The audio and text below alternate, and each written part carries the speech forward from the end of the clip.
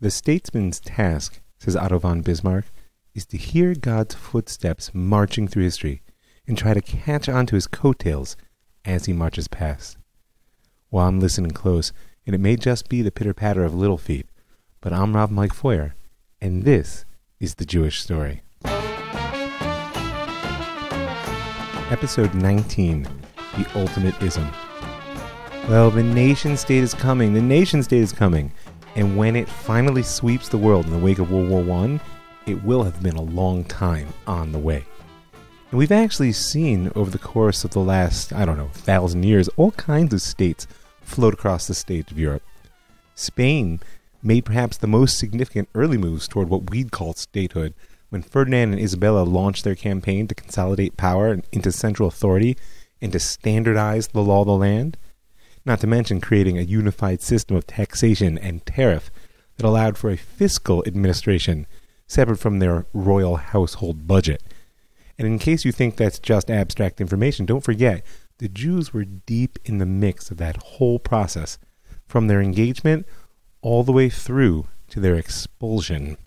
They were really expelled as the last act in state formation.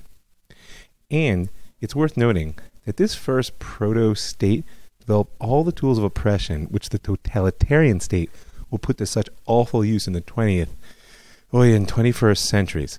Climate of fear, culture of informants, imprisonment without trial or even accusation, exclusion from offices of power and influence, the use of torture to extract confessions whose publication serves as a justification for the excesses of the Inquisition, all in the name of defending society against the unseen enemy. Sounds like North Korea, right? The Portuguese, the Dutch, and the British all underwent their own parallel processes of consolidation through the Middle Ages and early modernity, each in their own fashion. But, significantly, all under the influence of overseas empires. That's a critical driver for world history, and we're going to have to talk about it going forward. Because by the late 19th centuries, these empires will become colonialism in its fullest sense, and that's an ism that shapes our political reality down to this very day. But we're not there yet. At this point, what these overseas empires actually add is the idea and practice of liberty. We have a tendency to speak of European romantic nationalism, and with good reason, but in all fairness, the model of nationalism as a liberation movement really began amongst the colonies of North and South America. Simón Bolívar was fighting imperial tyranny well before the Revolution of 1848, and the United States declared the equality of men to be self-evident more than a decade before the French discovered the universal rights of man. But the Jewish story is still largely on the European continent right now. And so early modernity gave us the Spanish, the Dutch, the English, Portuguese proto-states. Oh, and don't forget Germany. They're just waiting for the time to be right for consolidation. The German states have been a patchwork of duchies and principalities, imperial cities, since that 30-year war of slaughter ended in 1648. And recall that by separating between religious identity and an identity based on country of residence, the Treaty of Westphalia that ended the 30 Years' War finally institutionalized multipolar Christianity in the heart of Europe.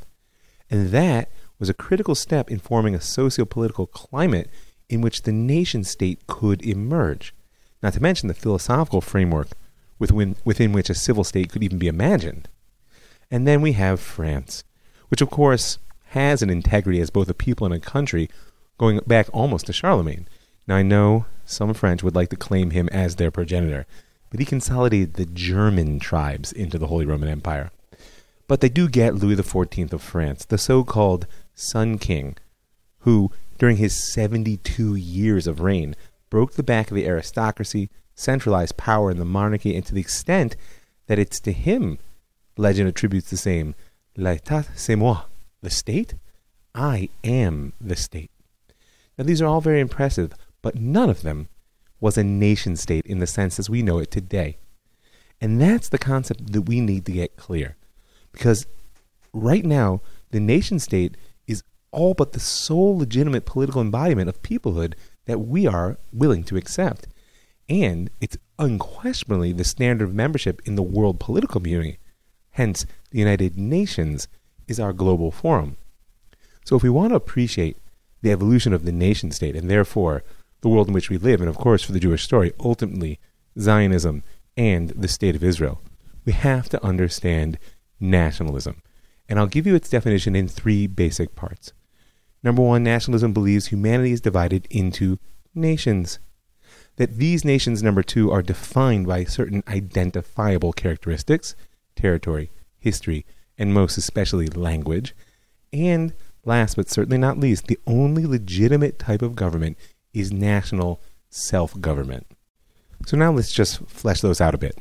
The notion that humanity is divided into nations may strike you as stunningly obvious, but it was not so for the bulk of people living in 19th century Europe.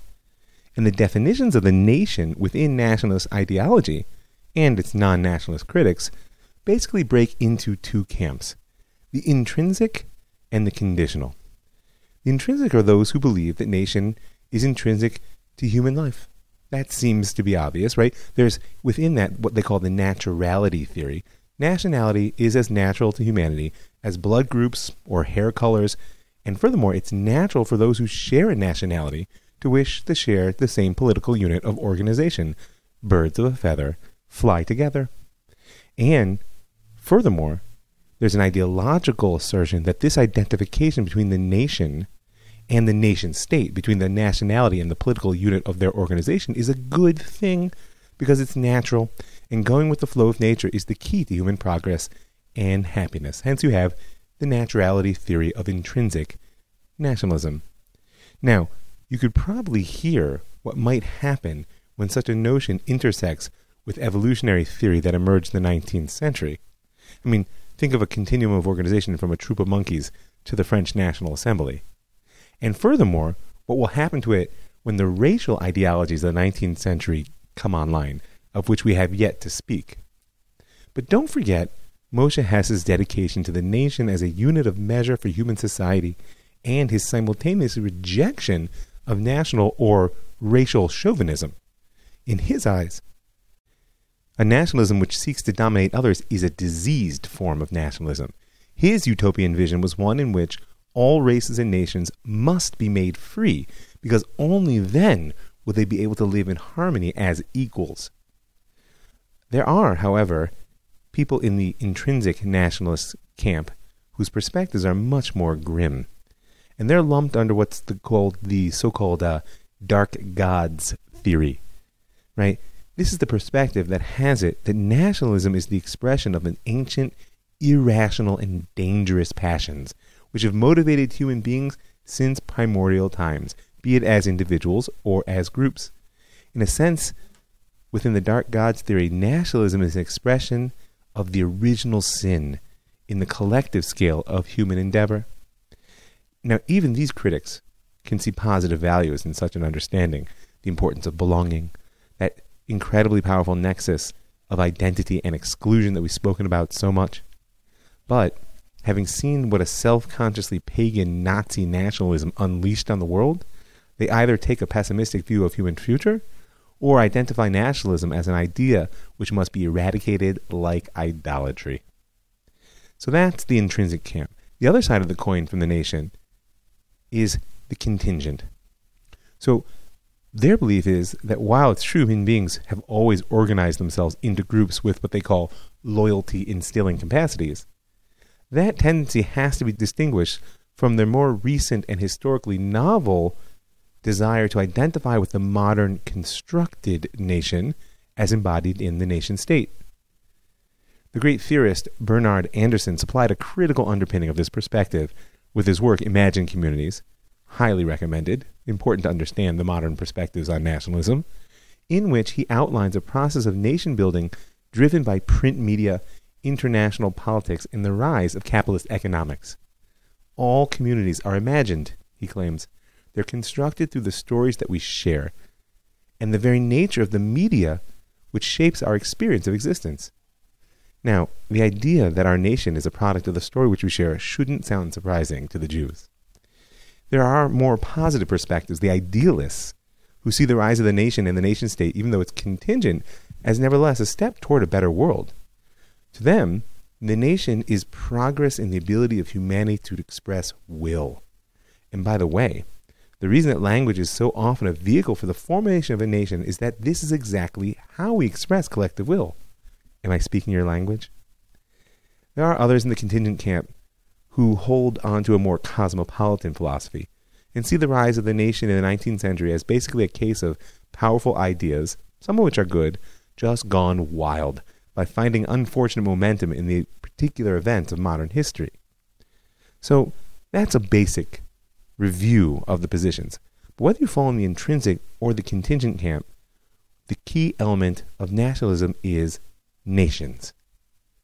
So the second element of the three is that these nations are defined by certain identifiable characteristics, as we said, territory, history, and language. And language is going to get more attention later in this episode. But for now, just appreciate how deep this notion goes in the Jewish story. I mean, aside from the fact that the Torah begins with God speaking the world into being, we really trace the story of language since deep in the first season. Go back and revisit the role of Ezra and Nehemiah as wall builders in episode 2 from season 1, or Rav Saj's fight for Hebrew as the holy tongue in episode 17.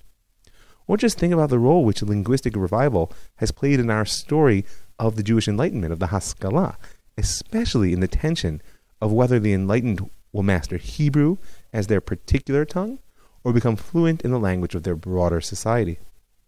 So there are nations, they can be identified, and they have a new claim to legitimate rule. And it's this last point which made nationalism a force for liberation in the latter half of the 19th century, and why it caused so much trouble to the old order of proto-states and multi-ethnic empires which had emerged out of feudalism. The Declaration of the Rights of Man had made the revolutionary potential of nationalism quite clear when it stated the principle of sovereignty resides essentially in the nation. No body of men, no individual can exercise authority that does not emanate expressly from it. And that is what led the National Assembly to revoke the rights of the French nobility. And now, by the way, when the nobles complained that, hey, they were open to reworking power relationships, but let's do it as a proper negotiation, not by fiat, simply erasing a status that had lasted for almost 2,000 years. The response of the National Assembly was quite telling. Quote, "The incorruptible representatives of the French people, having proclaimed the sacred and inalienable rights of the nations, recognize no other rule than that of justice. Therefore, all previous treaties and conventions, which are the fruit of the error in which kings and their ministers were lost, will no longer have force." Because according to the philosophes and the encyclopedists, whose thought really drove the revolution, if the people decide that they no longer wish to continue with the present model of rule, since sovereignty belongs to them, all they have to do is form a new government and they become a nation unto themselves. And since the ruler against whom they rebelled didn't derive their sovereignty from the nation, they were just a usurper to whom no allegiance or mercy is due whatsoever. You hear the power for revolution in that? And the only question, of course, is who are the people of which you speak that can serve as a basis for legitimate nationality, and how do they organize themselves? Now remember Max Weber's definition of the nation state. It's the entity which has a monopoly on the legitimate use of force to maintain order.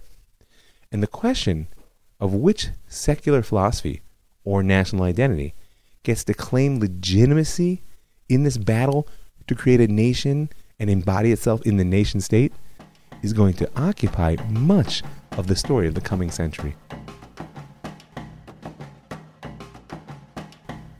So we got a little taste of the socio-political context for the rise of the nation state.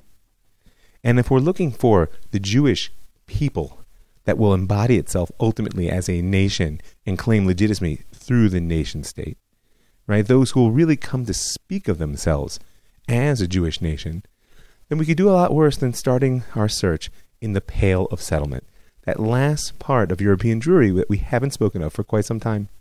Now remember, the Pale was first created by Catherine the Great in 1791.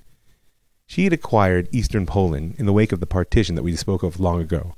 And that meant for the first time in Russian history the empire possessed land with a large population of Jews, which might be okay, but it wasn't in the eyes of many of the powerful. The merchants of Moscow began to protest immediately against an influx of Jewish merchants, whom they said were moving in rapidly from the provinces that had been annexed from Poland nearly 2 decades previous.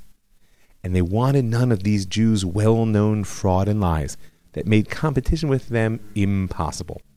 And so the Pale was born. Now, the term pale is actually derived from the Latin word palus, meaning stake, and the meaning is extended to apply to the area enclosed by a fence or boundary, meaning that Catherine drew a line in these new provinces she had acquired beyond which Jews could have no permanent residency whatsoever, and in certain periods they couldn't even temporarily travel there. And even within the boundaries of the Pale, there were major cities like Kiev in the heart of the Ukraine or Sevastopol down in the Black Sea, from which the Jews were excluded. Now, there were a number of phases in drawing the boundaries of the Pale, and it basically grew and shrank through the century under various rulers. But in general, it included much of present-day Latvia and Lithuania, up in the Baltics, Belarus and Ukraine down through the center, Moldova, most of Poland, and parts of western Russia. And the eastern boundary was that Pale, the deep line of demarcation, while the western boundary were the kingdoms of Prussia and Austria-Hungary, though the Jews were kept distant from the border as well. And as the 19th century progresses, the Pale will come to hold the largest concentration of Jews in its day, eventually almost 5 million, who will represent 40% of the world Jewish population. This is the body of the people. And the difficulty of life in the Pale has become proverbial. Political oppression was constant, aside from the basic fact of restricted movement. Poverty was incredibly widespread. But history teaches us that oppression and poverty can actually lead to solidarity. Remember our discussion of the role that tzedakah played amongst Galician Jewry in the last episode. And don't forget the Alter Rebbe, that student of the Magdi Mezrich, the father of Chabad Hasidut, who prayed that the Tsar Alexander would defeat Napoleon in his attempt to conquer Russia at the beginning of the 19th century. If Bonaparte will be victorious, he said, Jewish wealth will increase, and the prestige of the Jewish people will be raised, but their hearts will disintegrate and be distant from their Father in heaven. But if the Tsar Alexander will be victorious, although Israel poverty will increase, and their prestige will be lowered, their hearts will be joined, bound, and unified with their Father in heaven. Well, like what he had to say or not, the truth of the matter is the people are poor, but the Torah is thriving in the Pale. First of all, Hasidut is widespread, just as much as it is in Galicia. And in many ways, as we've seen, the policy of socio-political exclusion that the Pale embodies allows the Rebbes and the Hasidim to hold on to their mythic consciousness and even their lifestyle of the Middle Ages longer than anywhere else in Europe. In a certain sense, the Middle Ages don't go away in the Pale settlement. And it's not just Hasidut. Orthodoxy, along the model of the Khatam Sofer that we've sketched out so far, is also thriving. Now, I hope you remember that in addition to forbidding anything new, the Khatam Sofer established a new type of yeshiva in Pressburg. You hear the irony? Right after the turn of the 19th century. And the Pressburg yeshiva drew its students from across Europe, and it also existed separate from the community in which it was located, thus another innovation, because yeshiva before that had really been extensions of the communities in which they were found. And because of these, as well as the power of the personality of the Khatam Sofer, the Pressburg yeshiva succeeded in training a generation of leaders who themselves shaped orthodoxy in the model of their Rav, the Khatam Sofer, into the modern era. And at more or less the same time, a parallel institution arose in the Pale. Rav Chaim Yitzchak Mivolozhin was born in the town of Volozhin in 1749, when it was still part of the Polish-Lithuanian Commonwealth and not yet beyond the Pale. And he took to the Torah from a young age like a fish to water. His earliest formative teacher was Rav Aryeh Leib Gunsberg, who some of you may know as the author of the Shagas Aryeh. But by age 25, he had already been drawn to Vilna by the fame of the Vilna Gaon, and quickly became one of his most important students. And in 1803, Reb Chaim returned to his hometown of Volozhin in order to establish a yeshiva that could educate the Jews of the Pale in the spirit and methodology of the Vilna Gaon. And in order to do so, he sent letters to the chief rabbis of cities throughout Europe, just as the Chatam Sofer had, asking them to send him their highest, best students, and promising to provide them with financial support, top teachers, and a high-level, standardized curriculum. This was the professionalization of the yeshiva world. The Eitz Chaim Yeshiva, as it was called, or simply the Volozhin Yeshiva as it's really known, brought the depths of the Torah to its students for nearly 90 years after its foundation in 1803, until it was closed in 1892 for its refusal to accede to the demands of the Russian government that they teach secular studies along with the Torah. And it began as just 10 students who gathered around Reb Chaim, whom he supported out of his own pocket. Legend even tells that his wife was forced to sell her jewelry in order to make it through their first winter before the institution took off. But take off it did. And Volozhin is known in Jewish history as the mother of all yeshivot.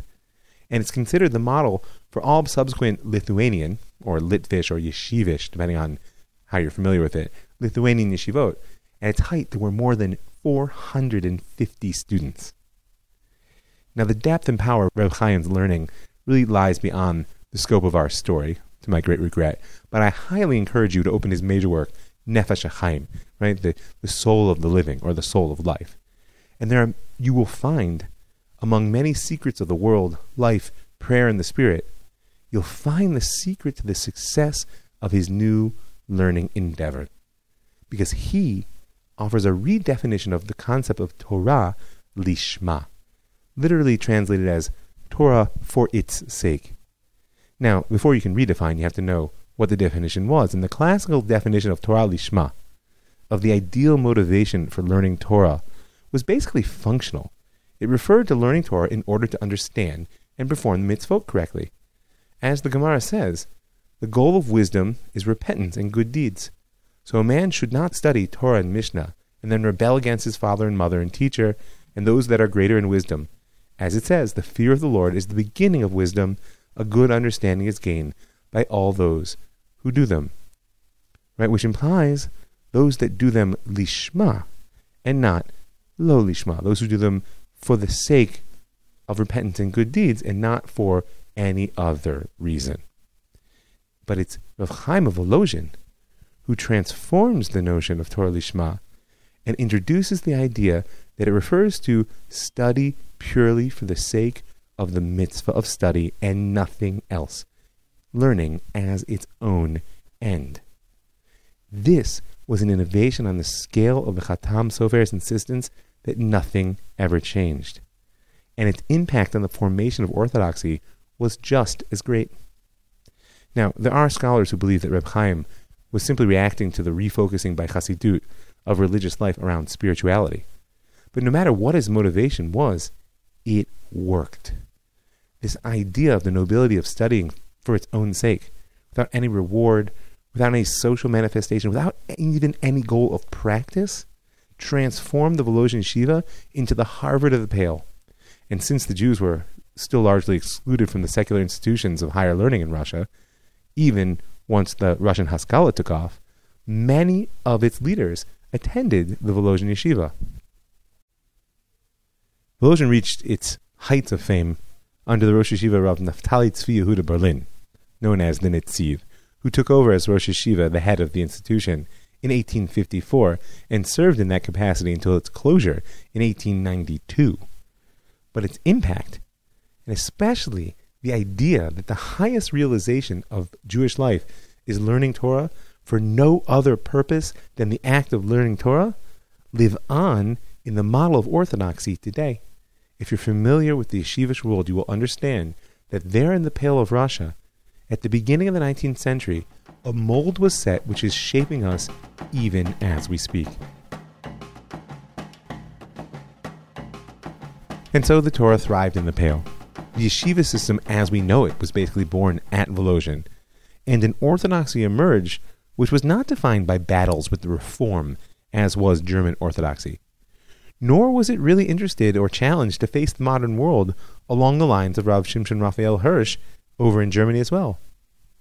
The cultural, socioeconomic, and intellectual structures of the Middle Ages lived peacefully on in much of the Pale through at least the first half of the 19th century.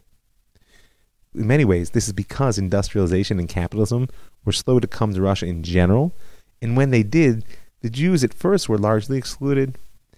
Another way to say this is that the ethnic body of Am Yisrael was solid in the Pale, held together by its enforced concentration and by the poverty and oppression that gave a sense of solidarity to daily life. Shver Zayin a Yid, if it's hard to be a Jew, we might as well stick together. But even here, in the heartland of orthodoxy and medieval worldviews, the Enlightenment has begun to flower. And because it's in less direct competition with the general surrounding culture, the Russian peasant will become an idealized notion in the hands of Tolstoy and some early 20th century Zionist thinkers. But the reality on the ground for the people who actually live with them is not so attractive. Unlike the salons of Vienna, where everyone wants to be a member of the German-speaking bourgeois. We saw the Berlin Enlightenment, led by Moses Mendelssohn, which passed through a phase of conversion and assimilation before ultimately producing the notion of a reformed universalist Judaism that could fit the citizenship model of Western Europe. And we touched on the Galician phase of the Enlightenment, albeit briefly, in the person of Joseph Pearl, the anti-Hasidic satirist and social reformer. And that Galician phase seemed to grow directly out of Berlin, and in many ways it really did.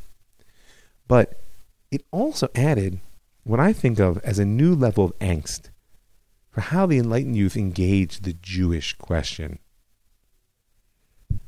In Western Europe, meaning France and parts of Prussia, the move from downright conversion to a reformation of Judaism into what they call a confessional faith that really smoothed the path for cultural assimilation offered a clear path to enlightened youth. They knew they were trying to head, be a European, and hold on to some aspect of a Mosaic persuasion.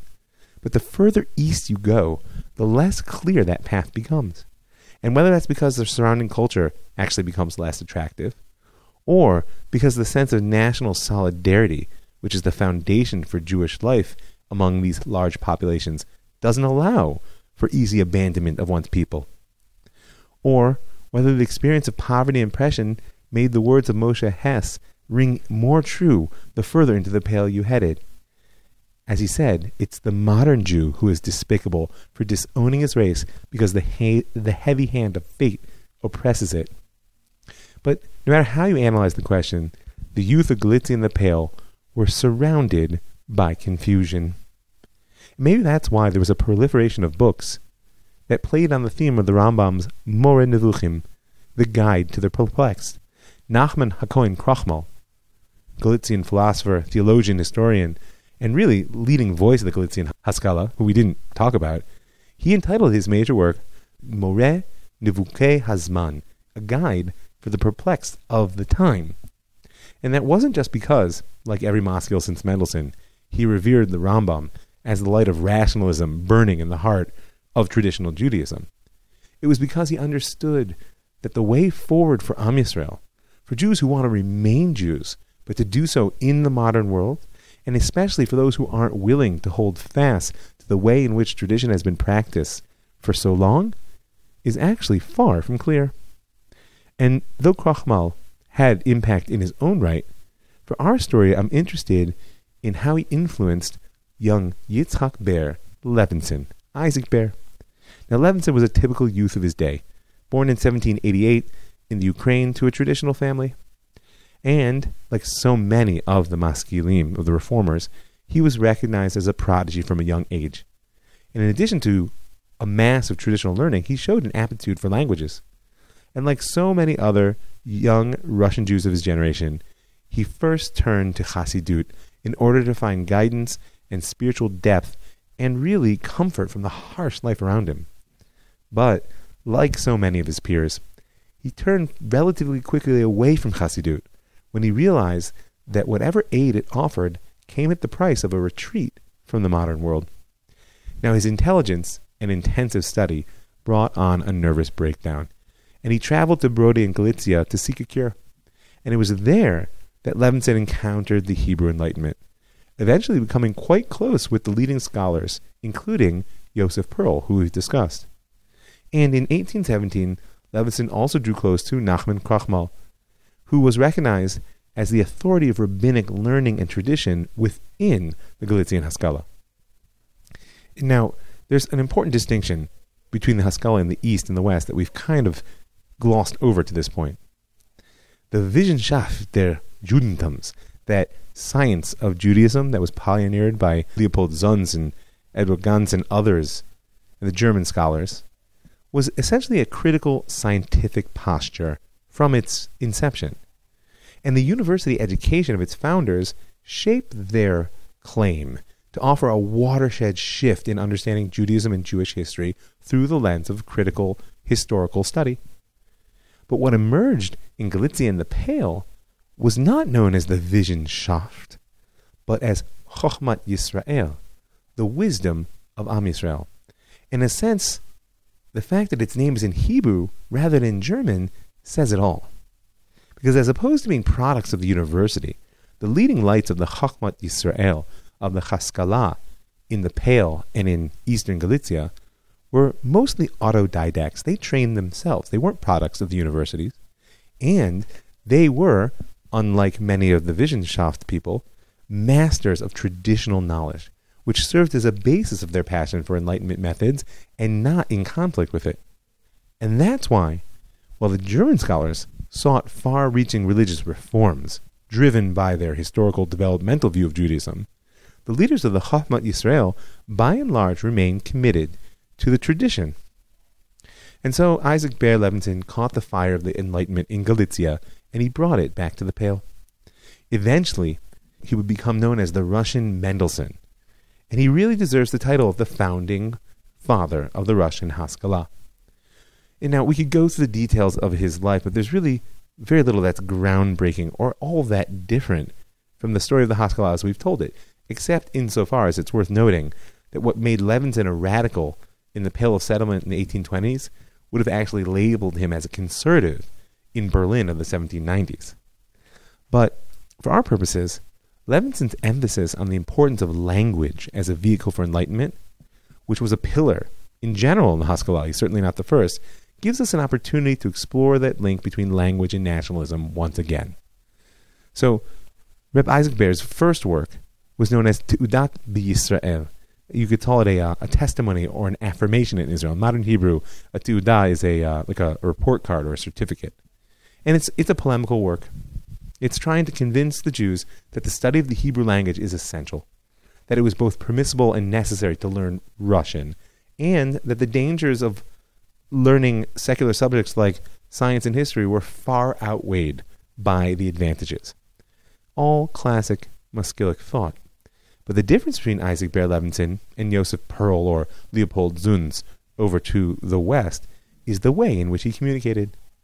If you look at the introduction of Teudat B'Yisrael, you'll see that Levinson marshals the Yerushalmi Talmud. He brings the Rambam. He even quotes the Shalach HaKodesh to argue that Jews must be writing and speaking in Hebrew. Now, it may be simply because Levinson was indeed more conservative than his Western contemporaries. Or it could be that the power of the traditionalists in the Pale was so absolute that he had to work under the radar. But I think, actually, that we're seeing, once again, an expression of the difference between Chochmat Yisrael and Wissenschaft. This is a new strand of Jewish enlightenment developing in the Pale, one whose attitude is not founded on an admiration of the dominant surrounding society, since, as we said, Russian society is far from enlightened at this point. And it's not only that. We got to remember that the Romantic movement is pushing ideas like national sentiment to the foreground and somewhat replacing the cold rationality of the Enlightenment that enlightened Moses Mendelssohn. For all that the scientific approach to Judaism, the Wissenschaft der Judentums, claims to be a source of objective and therefore universal truth, it may just be that the Volksgeist, that spirit of the people, as the Romantics would call it, was actually much more powerful and profoundly alive in the healthy body of the nation located in the Pale. And that Volksgeist, that spirit, rejected calls to enlightenment which were based on the worship of any foreign culture. But really, we can learn the most about Levinson and the task that we have ahead of us from his attack on Yiddish which is central to Israel. First of all, again, he's not the first to assail Yiddish as the ultimate expression of exile. I mean, it was common for the Maskilim to call Yiddish a low and irredeemable language due to its status as a mutt, as an amalgamation of German, Hebrew, and various other elements. But now we can understand such criticism in a very different light. And long before Marshall McLuhan taught the world that the medium is the message, the Romantic thinkers of the 18th and 19th century became obsessed with the notion that only a pure language can serve as a true vehicle for the national will. And Johann Gottfried von Herder was perhaps the most important bridge between the German Enlightenment and the Romantic movement, and he's the one that welded language and nation together. His passion for German culture and language knew no bounds. And when he published his treatise on the origin of language in 1772, he not only expressed his own personal interests, he established the foundations for comparative philology. That's a fun word, by the way, which means the study of language in oral and written sources over time. And he welded into those foundations the notion that the nation is defined by its language. Now, there's a complex analysis that can be done in order to understand the depths of the role which language plays in the rise of Romantic nationalism in Europe, and in Zionism, which we will look at it. But, in a sense, at least at this point, Herder said it all when he called on his German people to reject the claims of French cultural superiority and linguistic purity. "Spew out the ugly slime of the Seine," he said. "Speak German, O you German." And so, when Isaac Bear Levinson rejected Yiddish as hopelessly corrupt and as a cause of the muddied thought which characterized the Jews of his day and even their immoral behavior, he was clearly building on Herder's foundation. Now, Tudat B'Yisrael was mildly popular amongst the Jews of the Pale, not really a competitor with the books of the Hasidic wisdom that were sweeping the market, but it found real favor in the eyes of the Russian government. In 1823, Alexander I was Tsar of Russia, and his younger brother Nicholas, soon to be Tsar, unbeknownst to him, became very interested in Levinson's thought. Now, despite the grim picture I've painted of life in the Pale, Alexander began his reign as more or less a friend of the Jews, relatively speaking. In 1804, he issued the enactment concerning the Jews that granted them the right to buy and rent land for the first time in the western and southern provinces. This actually gave rise to the first Jewish agricultural colonies in all of Russia, a movement that would bear fruit in the early years of Zionism. He also allowed Jews to enter the elementary and high schools, as well as some universities, albeit with significant quotas. And in recognition of the rising wave of capitalism, he encouraged certain Jews to establish factories in the Pale. Now, we don't have to search too hard for the Enlightenment notions that underlay Alexander's actions. He's quoted as remarking, "If through my efforts to improve their condition, I should succeed in bringing forth only one Mendelssohn from amongst the Russian Jews, I shall be abundantly rewarded." But the wave of reaction was already on the horizon. In 1818, a revolutionary conspiracy was uncovered amongst the officers of Alexander's Guard, which, along with the events across Europe, shook his faith in liberalism. And, as a result, among many other reactionary moves, he abandoned the liberal approach to solving the Jewish problem, revoked many of the privileges he'd granted, and actually added more restrictions. So, when his younger brother Nicholas discovered the wisdom of the Jewish Enlightenment in Levinson's book, he thought he'd found a new solution to the Jewish question: Russification. And in fact, it was Nicholas who helped to fund the publication of Tudat B'Yisrael. Now just imagine the author's surprise when his royal benefactor became Tsar upon his older brother's death in 1825. Suddenly, he had the ear of the emperor, and the emperor was very concerned with solving the Jewish problem. Now, Nicholas I was heavily under the influence of the rising nationalist thought, and he faced a real challenge in creating a Russian state out of his vast, multi-ethnic empire. I mean, don't forget, even the nobility in Russia prided themselves on speaking a foreign language, French, at this point in time.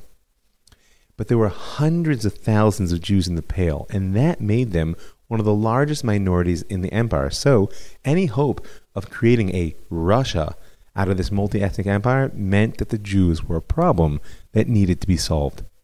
In 1827, just a year before the publication of Tudat B'Yisrael, the Minister of Public Instruction, Prince Lievian, submitted to Levinson 34 questions on Jewish religion and history. What's the Talmud? Who was the author? When, where, what language was written? Have the Jews other books, etc., and so on. And after learning about the nature of the Jews, Tsar Nicholas's opening move in his attempt to Russify was unquestionably one of the most brutal acts of any Russian leader of the entire 19th century.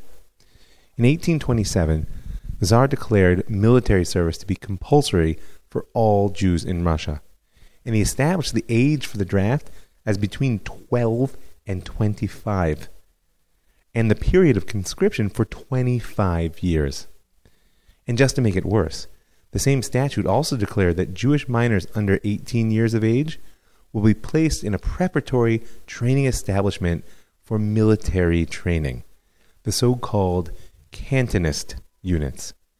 Now, these cantonist units were originally barracks that had been established for the children of Russian soldiers in order to give them basic military training and a rudimentary education. They were legendary for their harsh discipline. The threat of starvation and beating hung over the young cantonists every day. And at age 18, they all knew that they were ready to be drafted into the regular army units and serve another 25 years. So now, by drafting the cantonist laws and specifically applying them to the Jews, Nicholas had found a keystone for his project of correcting the Jews of Russia. In other words, for converting large numbers of Jewish children to Christianity by uprooting them from their homes for decades and offering to make their lives miserable unless they converted. And, as an evil twist, the law actually made the Jewish communal authorities responsible for furnishing a quota of young recruits. The number demanded, the brutal conditions of service, and the knowledge that the conscript was unlikely ever to return to the Torah after 25 or more years in the Russian army made that quota nearly impossible to fill. And so therefore, the community leaders, who were held personally responsible for that duty, often took the easiest and ugliest ways out, and they filled the quota from the children of poorest homes. And a situation developed in which every community suddenly had special officers, known in Yiddish as chappers, meaning when you say today, I'm going to chop that, it means you're going to seize it. They were kidnappers whose goal was to seize children, imprison them in the communal buildings, and then ultimately hand them over to the military authorities. And aside from the horror of the imprint that this left on the consciousness of 19th century Russian Jewry, if you want to appreciate the force of historical momentum that goes into the angst around the struggle between present-day Haredi society and the Israeli government around military service, you have to understand how deep that bitter imprint left by the Chappers really was. It's worth it to reflect on that before you judge people in the news. You know, the radical Russian author Alexander Herzen actually described his meeting in 1835 with a convoy of these Jewish cantonists. I quote, "They brought the children and formed them into regular ranks. It was one of the most awful sights I have ever seen. Those poor, poor children. Boys of 12 or 13 might somehow have survived it, but little fellows of 8 and 10? Not even a brush full of black paint could put such horror on canvas. Pale, exhausted, frightened faces, they stood in thick, clumsy soldiers' overcoats with stand-up collars, helpless, pitiful eyes fixed on the garrison soldiers who were roughly getting them into ranks. The white lips, the blue rings under their eyes bore witness to fever or chill, and these sick children, without care or kindness, exposed to the icy wind that blows unobstructed from the Arctic Ocean, were going to their graves." So that was the work of Yitzhak Ber Levinson's patron, Nicholas I. And in the 1830s, Levinson was asked by the Tsar's government to make broad recommendations on how to reform all of Jewish life. And in his reply, we find that tension that characterizes so much of Maskilic thought between Jewish particularism and the desire to assimilate into a larger society. Furthermore, the desire to bring Am Yisrael to the future which it deserved, even if it meant destroying its past. At first, Levinson focused on literature. He proposed closing down any printing house, Jewish printing house, not under government supervision, and, like his compatriots in Galicia, tried to stop the printing of all Hasidic literature. And ultimately, though, in 1838, he published a full plan for Jewish Reformation entitled Beit Yehuda. It wasn't just a plan for Reformation.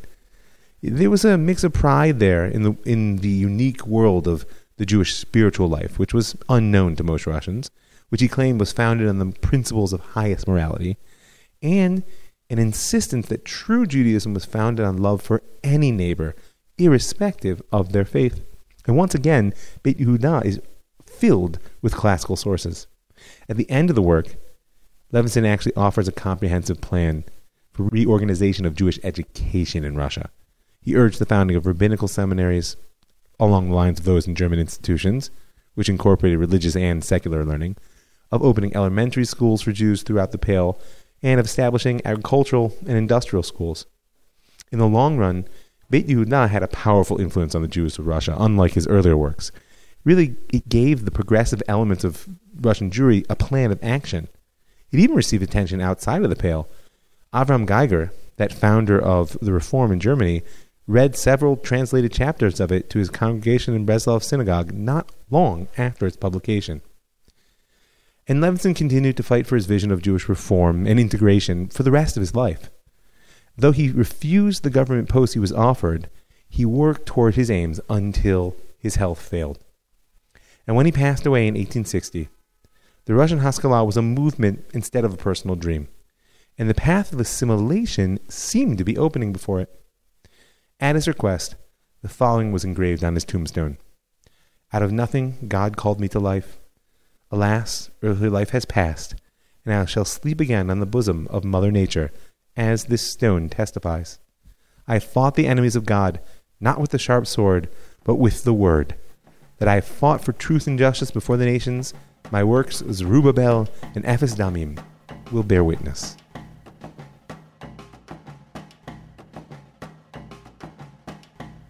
So it's time to finally talk about Jewish nationalism. The term Zionism, like the term anti-Semitism, is actually not quite here yet. It's just over the next ridgeline of our story. And in truth, their birth in the world together, or at least within a decade of one another, is no coincidence. Because we've traced the stages of the Jewish problem, along with the solutions that have been proposed since the destruction of the Second Temple back in the year 70 of the Common Era. For the Romans, recall, the Jew was the indigestible element of empire. They saw the Jewish problem as a manifestation of that bizarre spirit of the Maccabees, which insists that Am Yisrael must have sovereignty over territory in order to fulfill our theology, meaning that only the Jews can rule in Judea. And because in the eyes of the Romans the problem was political, so was the solution: exile. Get rid of any connection between the Jews and Judea by destroying their sovereignty and erasing Judea from the maps by simply declaring it Palestine. And that led to the next phase of the Jewish problem, the religious one. Now that we were a wandering people, politics weren't our major issue. But in Christian Europe, we were no longer the indigestible element of empire, but rather the obstinate rejectors of salvation. And here too the solution was clear. The problem was religious, and the solution was as well: conversion, or at least periodic expulsion under the threat of conversion in order to remove the Jewish contagion and keep Christian society clean. But Europe is moving away from Christianity, or at least toward modern secular society, for better or worse, and the Jew poses no real political threat in the 19th century because he has no land to stand on. He's not much of a religious danger because the big heretics are killing God right now, not arguing about whose God is better. The Jew in modern Europe is the alien other. He can give up his Judaism through assimilation or even all the way to conversion, as Heinrich Heine did, in order to gain entry into European society. But the rise of nationalist politics and the racial theories we have yet to discuss will show assimilation to be an inadequate solution to the Jewish problem. Like Moses has said, what the Germans hate is not so much the Jewish religion or Jewish names as the Jewish noses.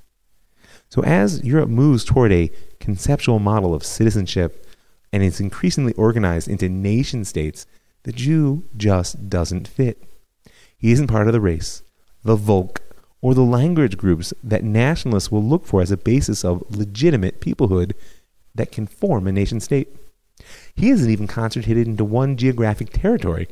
Wherever you look, you'll find the international Jew. And the fact that many of the idealistic Jewish youth are being drawn into the internationalist, cosmopolitan, and revolutionary movements of the 19th century is not exactly a selling point for their acceptance in modern European society. And so, in a sense, it was almost inevitable that someone would hit on a nationalist solution to the Jewish problem. Remember, once the word Zionism around, it will become a problem-solving movement. And in all fairness, we saw that Moshe Hess already came to this solution. But for all the pathos that he put into Rome and Jerusalem, no one really read it. It would have to wait for a Russian to broach the subject for real. Leon Pinsker was born Yehuda Leib Pinsker in the Pale settlement in 1821. He was the successful product of Yitzhak Ber Levinson's vision for Jewish reform.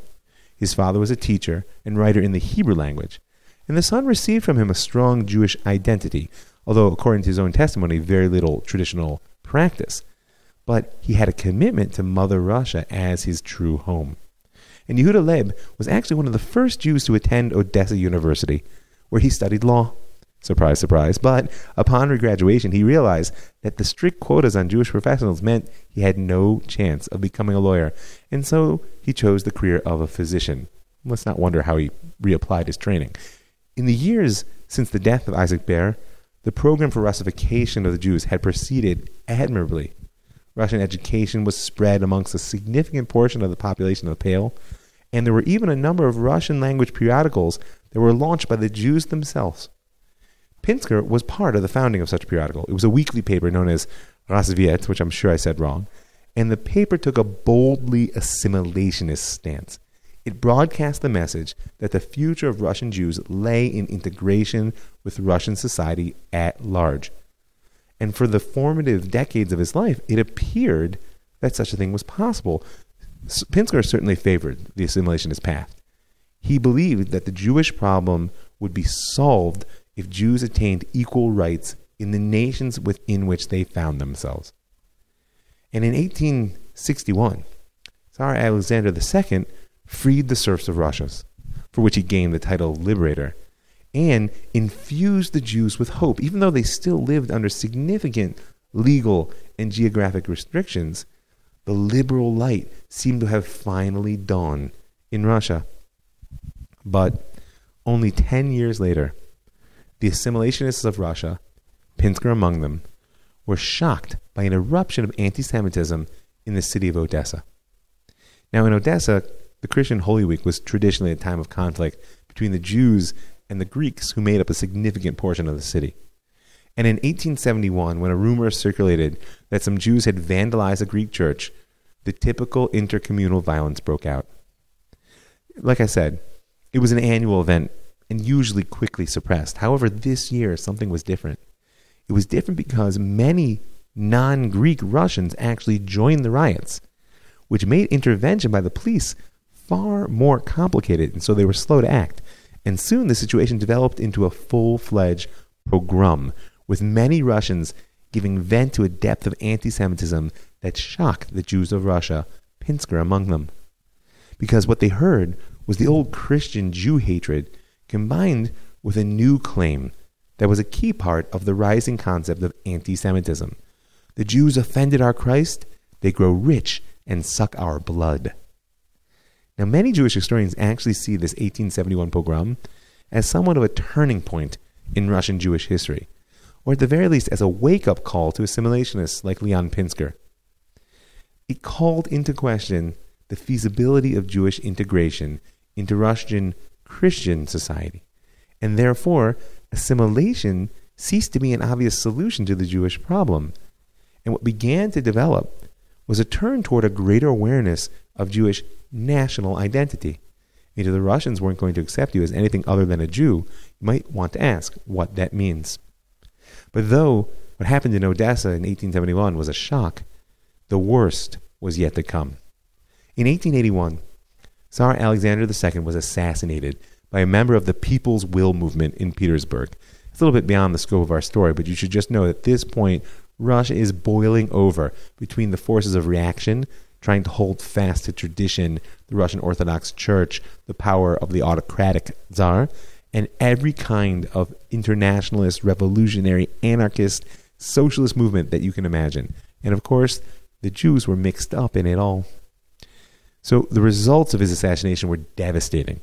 A reactionary wave swept Russia, and the liberal forms that the Tsar had begun were all but forgotten.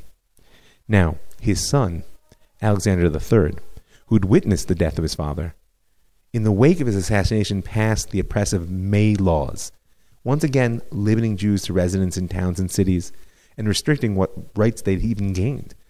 If you want to appreciate what it means to be limited in towns and cities, go watch the movie Fiddler on the Roof. Because when the Jews are kicked out of Anatevka at the end, it's because in the last several decades there have been attempts to move the Jews out of the countryside into the cities. At this point, a tidal wave of pogroms swept Russia and lasted almost without break from 1881 until 1884.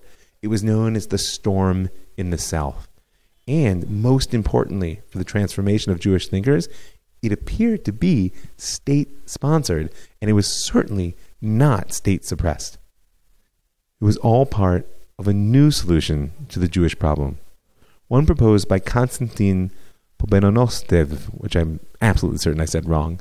He was the supervisor of the Russian Orthodox Church. He was an advisor to the young Tsar, and he was a notorious anti-Semite. He'd been a supporter of liberal reform under Alexander II. But as Constantine saw the fabric of traditional Russian society eroding around him, he turned reactionary, and in particular after the assassination of the Tsar, deciding that the only thing which could save Russia was a deeper spiritual unity around the Tsar as an autocrat and the Russian Church. And the Jews were an obstacle to that goal. And his solution was simple. It may be apocryphal, but the quote is attributed to him: 1/3 will die, 1/3 will leave the country, and the last third will be completely assimilated within the Russian people. And this was the environment which forced Leon Pinsker and many other assimilationists to seek a new solution to the Jewish problem. And the result was immediate and dramatic. On January 1st, 1882, Pinsker published a German-language pamphlet in which he claimed that assimilation was an impossible dream and urged the Jewish people to strive for independence and national consciousness. He declared that the Jews would never be the social equals of Gentiles so long as they did not have a state of their own, and he called for a meeting of Jewish leaders to consider this problem.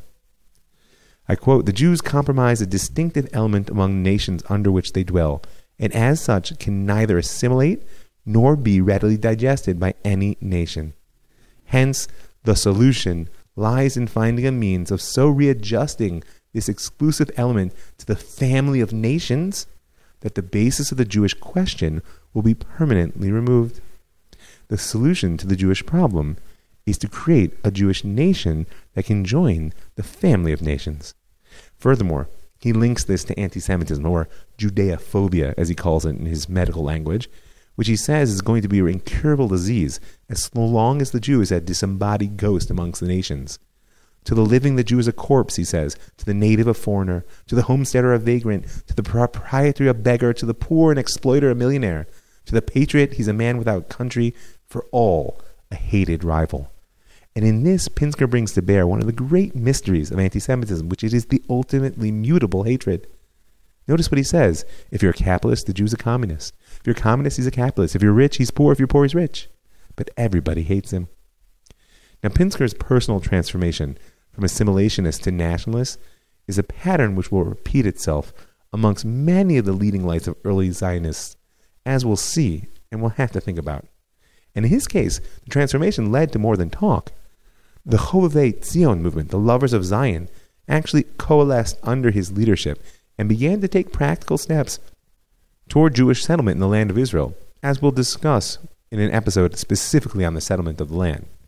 Though in truth, we should note, like many other leaders obsessed with finding any solution to the problem of Jew hatred, Pinsker wasn't particularly attached to a return to Zion per se. In fact, he saw the Midwest and the United States as a far more viable option for mass Jewish immigration. Can you imagine? But for now, it's the title of Pinsker's pamphlet that we need to take away as the revolutionary shift that he represents in Jewish consciousness. The pamphlet was called Auto-Emancipation, Self-Salvation. For almost 2,000 years, we've been patient. And if we've taken any agency in our redemption, it's been almost exclusively through the adherence to the Torah. Remember, it's because of our sins that we were exiled from our lands. And the logical conclusion means that we'll be redeemed through our good deeds. But Pinsker is done waiting for the Messiah. Just hear the rallying cry with which he ends auto-emancipation. The lack of national self-respect and self-confidence, of political initiative and of unity are the enemies of our national renaissance. Help yourselves, and God will help you. God help us all. I want to thank a few people. I want to thank all the people who give their hard-earned money to help make this show happen, to keep it free and widely available. I want to invite you to join them. Go right now to ravmike.com, and in the upper right corner, you'll see a button that says Be a Patron, and you can click through to add a little bit of per podcast support. I want to thank the Land of Israel Network for creating a platform that allows me to reach so many wonderful people, and I want to invite you to reach out to me, ravmike@thelandofisrael.com. And I want to thank the Pardes Institute, pardes.org.il, for building an institution that allows me to learn and teach so many wonderful Jews. And finally, I want to thank you for listening. I'm Rav Mike Hoyer, and this is The Jewish Story.